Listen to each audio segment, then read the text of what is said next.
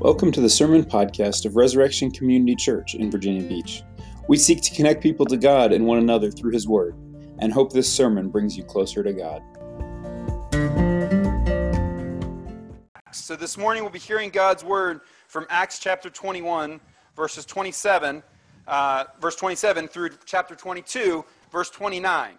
So it's a little bit long, but it's kind of a complete story. If you were here 3 weeks ago, you might remember we started talking about this kind of, really what's the final section of the book of Acts that is going to run for about 9 chapters. But it's the story of Paul going to Jerusalem, and then ultimately from Jerusalem going on to Rome. He's about to get arrested in Jerusalem in today's story. And so last time we were in Acts 3 weeks ago, the last time I was here, we saw the kind of introduction to this story. Paul was set to go to Jerusalem, and we saw him walking wisely into danger. He knew it was dangerous. He knew bad things were going to happen. He had been warned that bad things were going to happen. And as he got there, he walked wisely, and at the advice of James and the other elders in Jerusalem, Paul had made an effort for a kind of a show of peace to the Jews in Jerusalem who were concerned about his law following and concerned that he was teaching Gentiles that they didn't need to be Jewish, and he was bringing them in without any concern for the Old Testament law. And Paul had actually paid the expenses for some men to take a vow, a ritual ceremony. And that's where our story picks up. That this was supposed to make it so that the Jews in Jerusalem would be not upset about Paul. James had even said to him, then thus all will know there is nothing in what they've been told about you, but that you yourself also live in observance of the law. And what we'll see today, to put it bluntly, is that it didn't work. It was supposed to be a measure of peace, and it did not work. But in that we will see for ourselves, what does it look like to walk in a time of turmoil and to stay focused on God's truth and God's person in a time of turmoil. So let's hear God's words from Acts chapter 21, starting at verse 27. When the 7 days were almost completed, the Jews from Asia, seeing him in the temple, stirred up the whole crowd and laid hands on him, that's on Paul, crying out, "Men of Israel, help! This is the man who is teaching everyone everywhere against the people and the law in this place. Moreover, he even brought Greeks into the temple and has defiled this holy place." For they had previously seen Trophimus the Ephesian with him in the city, and they supposed that Paul had brought him into the temple. Then all the city was stirred up, and the people ran together. They seized Paul and dragged him out of the temple, and at once the gates were shut. And as they were seeking to kill him, word came to the tribune of the cohort that all Jerusalem was in confusion. He at once took soldiers and centurions and ran down to them. And when they saw the tribune and the soldiers, they stopped beating Paul. Then the tribune came up and arrested him and ordered him to be bound with 2 chains. He inquired who he was and what he had done. Some in the crowd were shouting one thing, some another. And as he could not learn the facts because of the uproar, he ordered him to be brought into the barracks. And when he came to the steps, he was actually carried by the soldiers because of the violence of the crowd. For the mob of the people followed, crying out, "Away with him!" As Paul was about to be brought into the barracks, he said to the tribune, "May I say something to you?" And he said, "Do you know Greek? Are you not the Egyptian then, who recently stirred up a revolt and led the 4,000 men of the assassins out into the wilderness?" Paul replied, "I am a Jew from Tarsus in Cilicia, a citizen of no obscure city. I beg you, permit me to speak to the people." And when he had given him permission, Paul, standing on the steps, motioned with his hand to the people. And when there was a great hush, he addressed them in the Hebrew language, saying, "Brothers and fathers, hear the defense that I now make before you." And when they heard that he was addressing them in the Hebrew language, they became even more quiet. And he said, "I am a Jew, born in Tarsus in Cilicia, but brought up in this city, educated at the feet of Gamaliel, according to the strict manner of the law of our fathers, being zealous for God as all of you are this day. I persecuted this way to the death, binding and delivering to prison both men and women, as the high priest and the whole council of elders can bear me witness. From them I received letters to the brothers, and I journeyed toward Damascus to take those also who were there and bring them in bonds to Jerusalem to be punished. As I was on my way and drew near to Damascus, about noon, a great light from heaven suddenly shone around me. And I fell to the ground and heard a voice saying to me, Saul, Saul, why are you persecuting me? And I answered, Who are you, Lord? And he said to me, I am Jesus of Nazareth, whom you are persecuting. Now those who were with me saw the light, but did not understand the voice of the one who was speaking to me. And I said, What shall I do, Lord? And the Lord said to me, Rise and go into Damascus, and there you'll be told all that is appointed for you to do. And since I could not see because of the brightness of that light, I was led by the hand by those who were with me and came into Damascus. And one Ananias, a devout man according to the law, well spoken of by all the Jews who lived there, came to me, and standing by me said to me, Brother Saul, receive your sight. And at that very hour I received my sight and saw him. And he said, The God of our fathers appointed you to know his will, to see the righteous one, and to hear a voice from his mouth. For you will be a witness for him to everyone of what you have seen and heard. And now, why do you wait? Rise and be baptized and wash away your sins, calling on his name. When I had returned to Jerusalem and was praying in the temple, I fell into a trance and saw him saying to me, Make haste and get out of Jerusalem quickly, because they will not accept your testimony about me. And I said, Lord, they themselves know that in one synagogue after another I imprisoned and beat those who believed in you.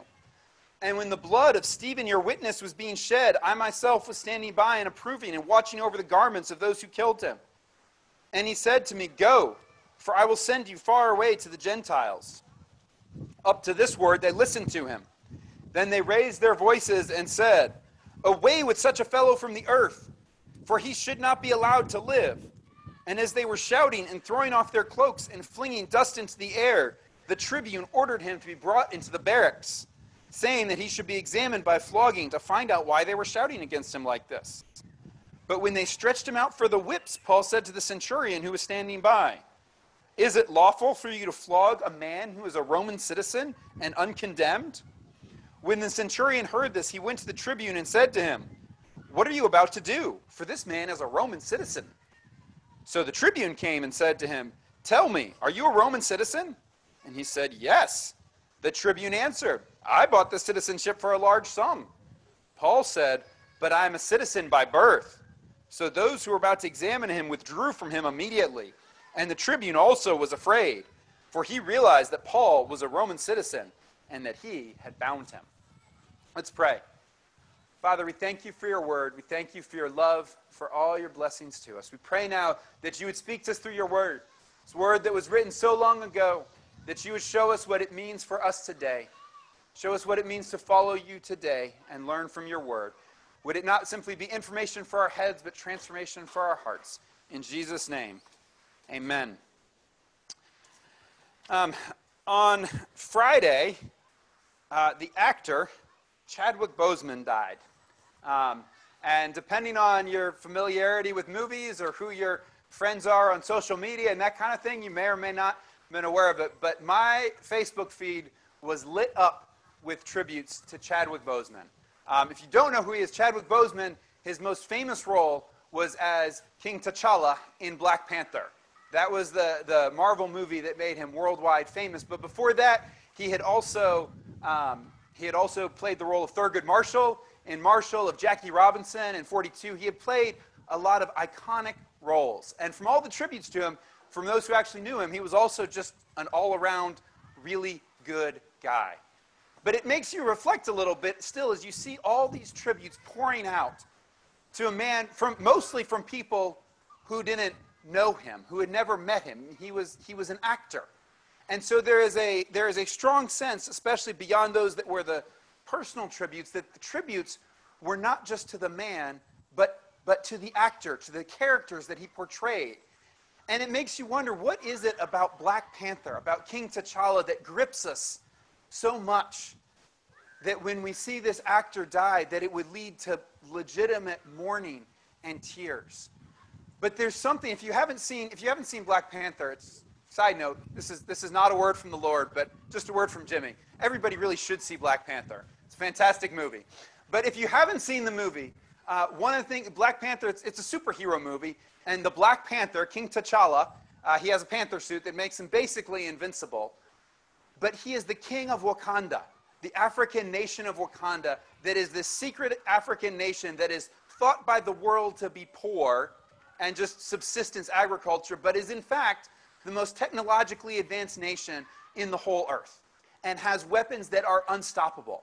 And so King T'Challa is basically an unstoppable force. He has armor that cannot be beaten. He rules a nation that has weapons beyond compare. They just remain hidden and not out to the world. But so he walks with power through the world. He can walk into danger. He can walk into battle. He knows he has his armor. He has the might of his nation behind him, a great nation of warriors. And this has such a deep appeal to us as people. We love superheroes. We love seeing these people of power and might. And yet, that is good, that is right, that is something that God put in us. And yet, our daily reality is not that. And we find ourselves in the daily reality. Instead, we find ourselves in times of turmoil. Even here in our passage today, Paul is not the Black Panther. He doesn't have the armor, but still Paul is striding through this scene in power. He is doing what is right. He is walking with humility. The crowd comes after him, and he needs to be rescued from the Roman soldiers. And then he turns around as they're taking him up into their fortress, and he turns and says, no, let me talk to the crowd. And then the soldiers, the Roman occupying soldiers, after that talk to the crowd doesn't go well, they take him in and they're about to flog him. He's like, no, I'm a Roman citizen. You can't do this. Paul is in control. And so we look at Black Panther on the movie screen. We look at Paul here in the Bible and say, but that's not me. When I'm faced with crowds who are attacking me, I don't walk with that confidence. In fact, it doesn't even take a crowd attacking me. I don't have that kind of confidence when one person says something mean to me, or when somebody makes fun of me, or somebody's mad at me. Or sometimes we even find ourselves not in the position of Paul attacked by the crowd, but in the position of the crowd, getting angry about things that are happening, and angry really without reason and without justification.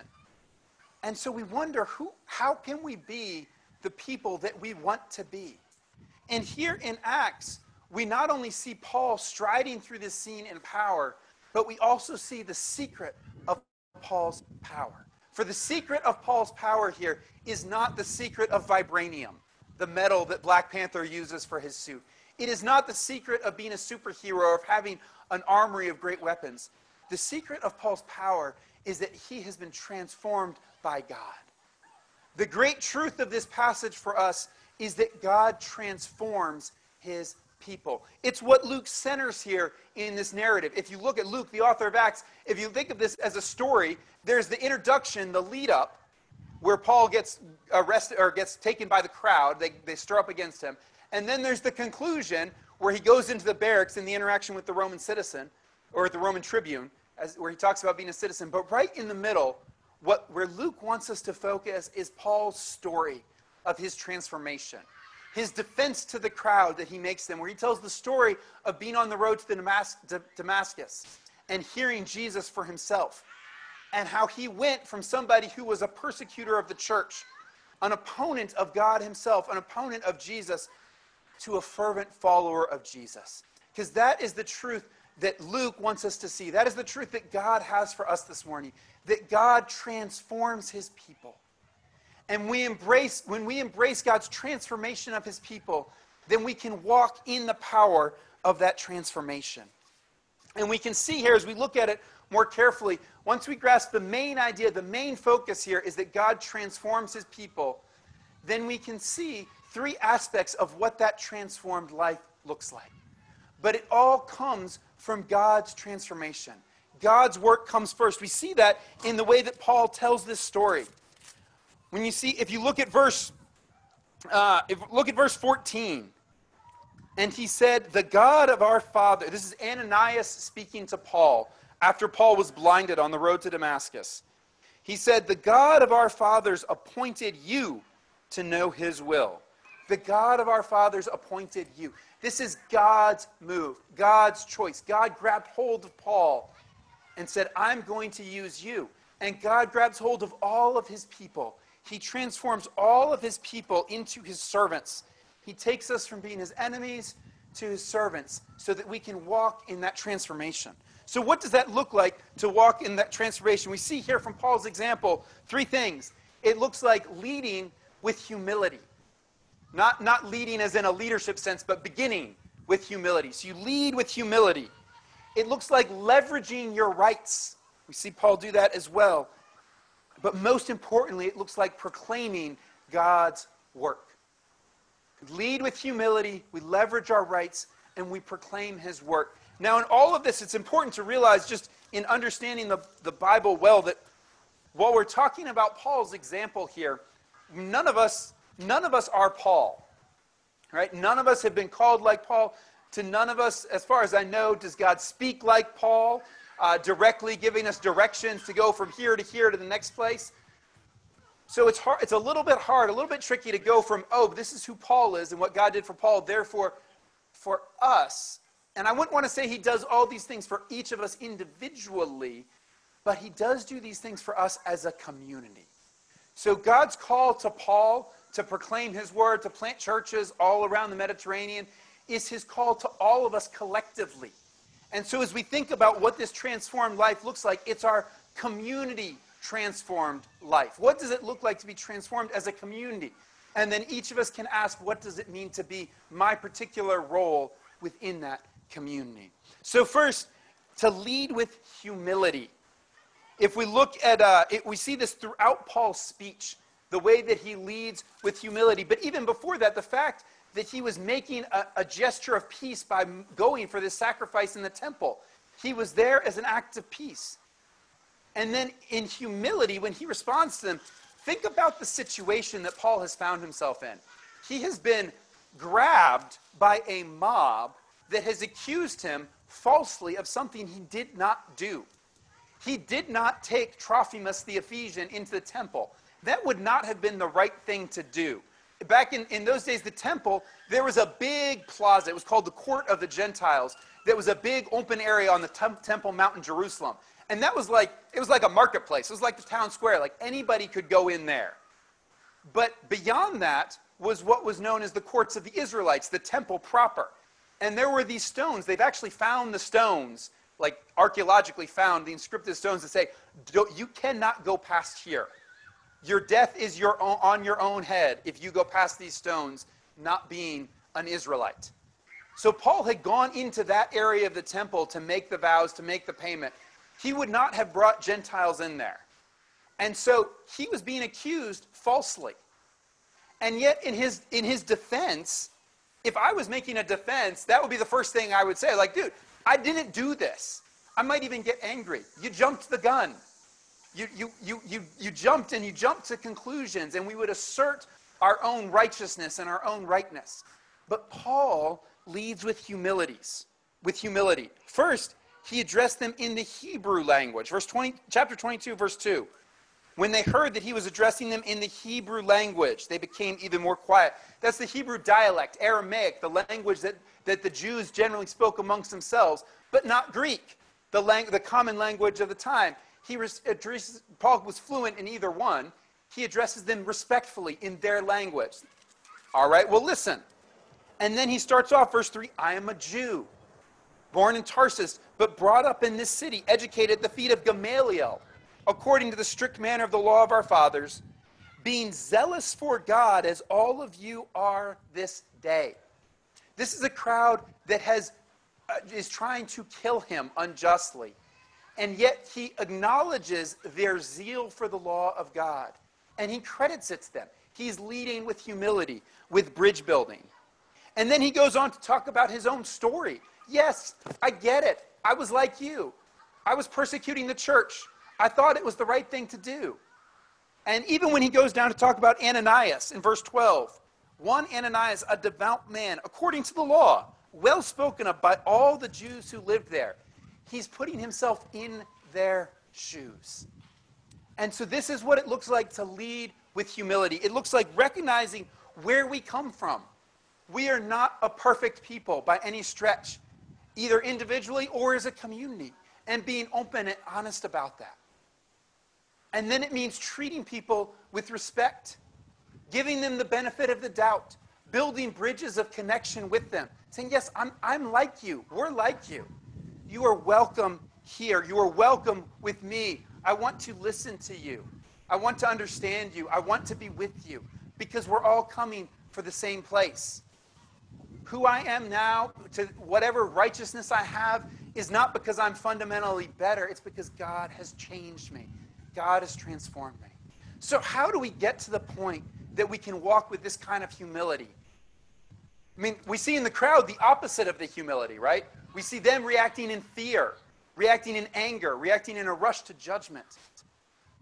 But it's that fear really that is the key. If we can walk away from the fear of what will happen and walk into the power, the faith in who God is and the power that we have. If we go back to Black Panther, King T'Challa, why can he walk, he can stride through his movies with such confidence? Because he knows what he's got behind him. He knows the power of Wakanda. He knows the power of his armor. And so he can walk through as this legendary, mythical creature, and he can walk humbly. One of the things that we love about him as a character on the screen is that he is not a proud and arrogant guy. He walks with confidence and humility because he has power behind him. As Christians, we have the power of God behind us. God is with us. What does it matter who is against us? And that allows us to face even situations of turmoil, even situations of unjust accusation, and to respond with humility and bridge building and opening ourselves up rather than fear and aggression.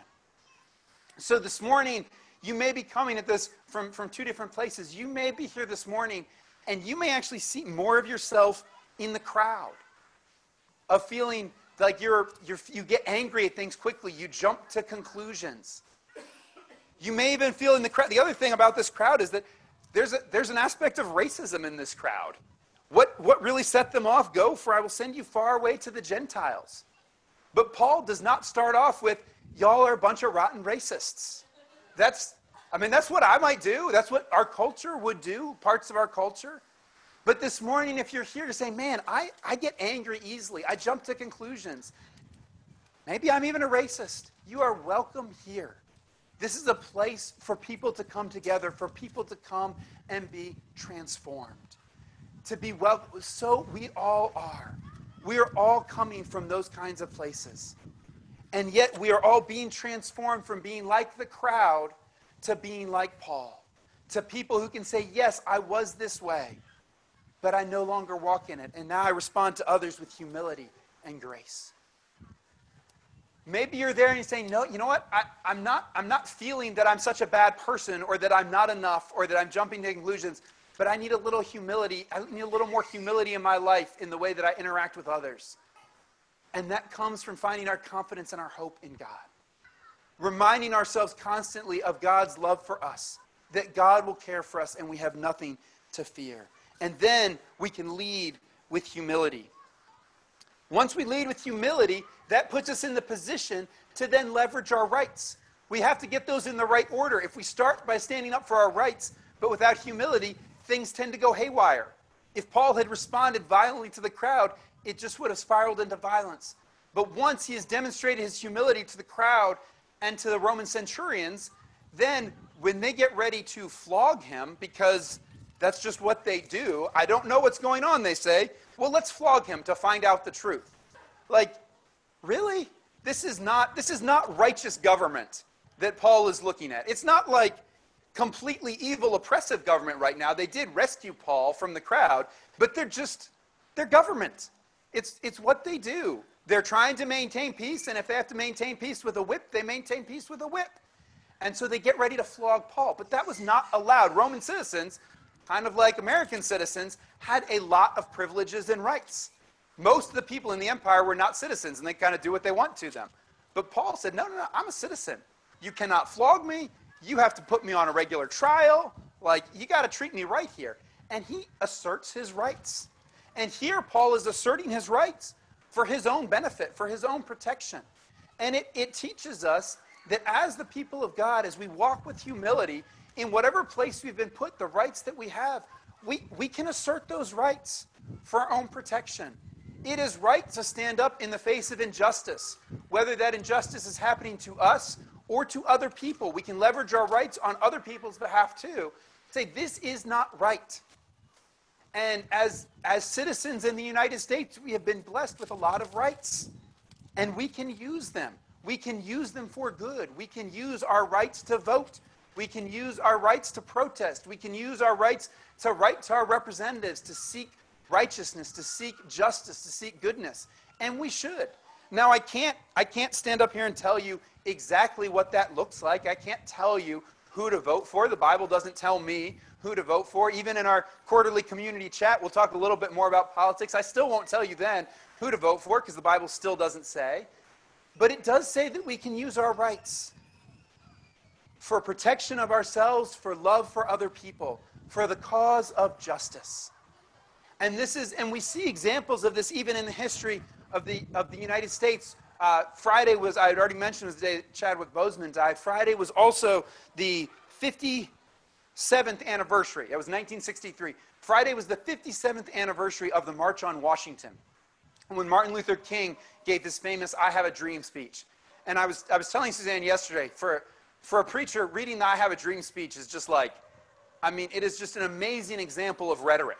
And of course, the most famous part is the soaring section at the end of "I have a dream of my children and the hills of California, the hills of the Rockies," and he goes through the U.S. and justice rolls down, and he's quoting the Bible and all this. But early on in that speech, what really set the theme for the March on Washington is he said, in a sense, we have come to our nation's capital to cash a check, to demand justice. And that was really the core of King's speech that day, is that there is a check that was owed to African Americans through the Declaration of Independence, through the Emancipation Proclamation, a check that said all men are created equal. All men have rights under the law. And they were not experiencing those rights. And it was right for King that day to say that, to assert his rights, to say we are owed equal treatment.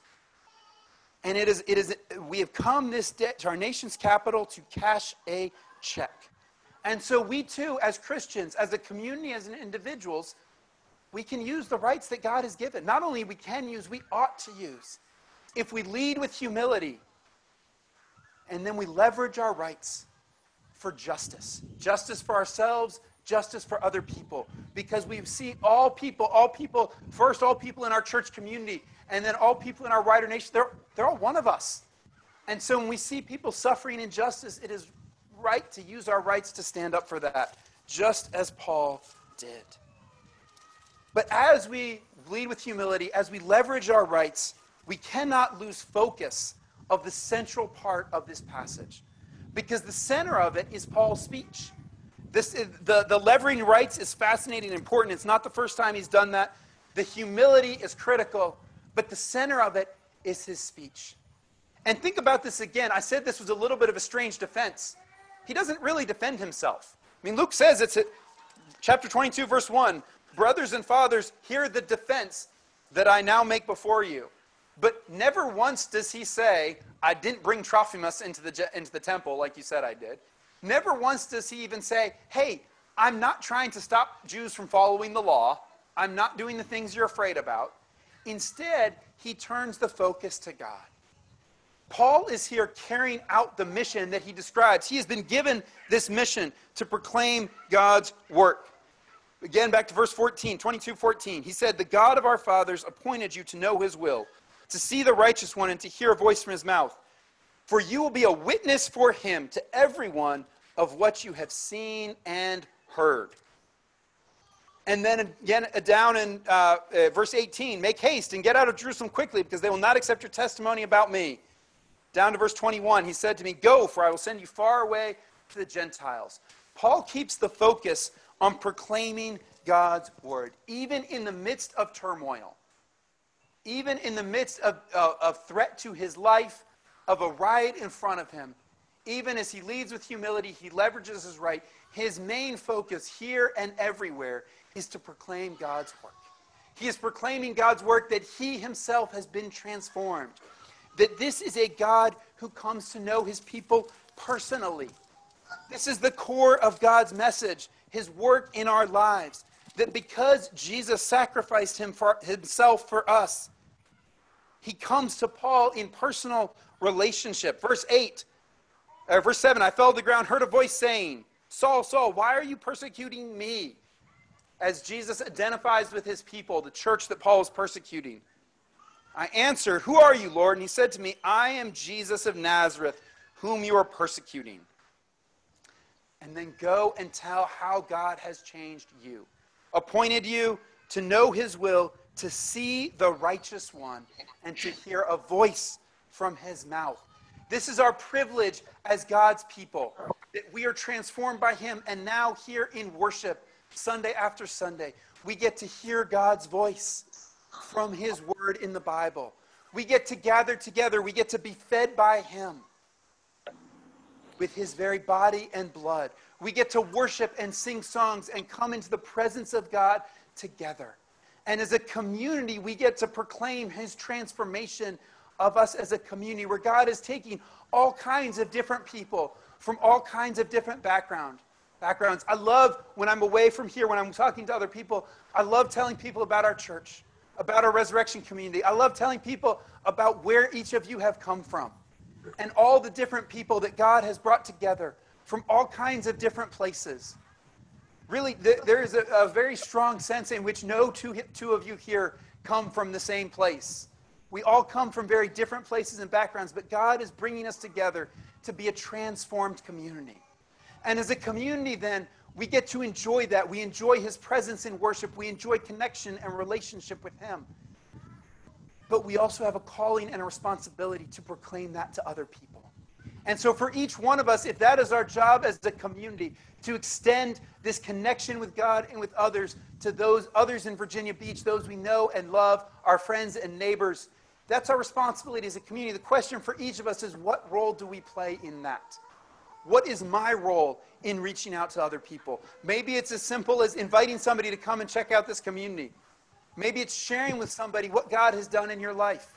That doesn't have to be a big and scary thing. Sometimes it's just a matter of being normal. How was your weekend? Church was great on Sunday. I felt the presence of God there. It was great to see the people that I'm connected with. In a time of isolation and confusion and uncertainty, to share the hope of a solid rock. A community of people to work with, founded on the Word of God, the hope of his Spirit working in us, the power of Jesus' resurrection. We have so much to offer to the world. So this morning, if you're thinking, I'm not feeling this, I'm not experiencing the power of God in my life, I would invite you to learn more, to offer yourself up to him. Say, Jesus, I want more of you. I know I'm not perfect. I know I've done wrong. I know I can't do this on my own. I need your help.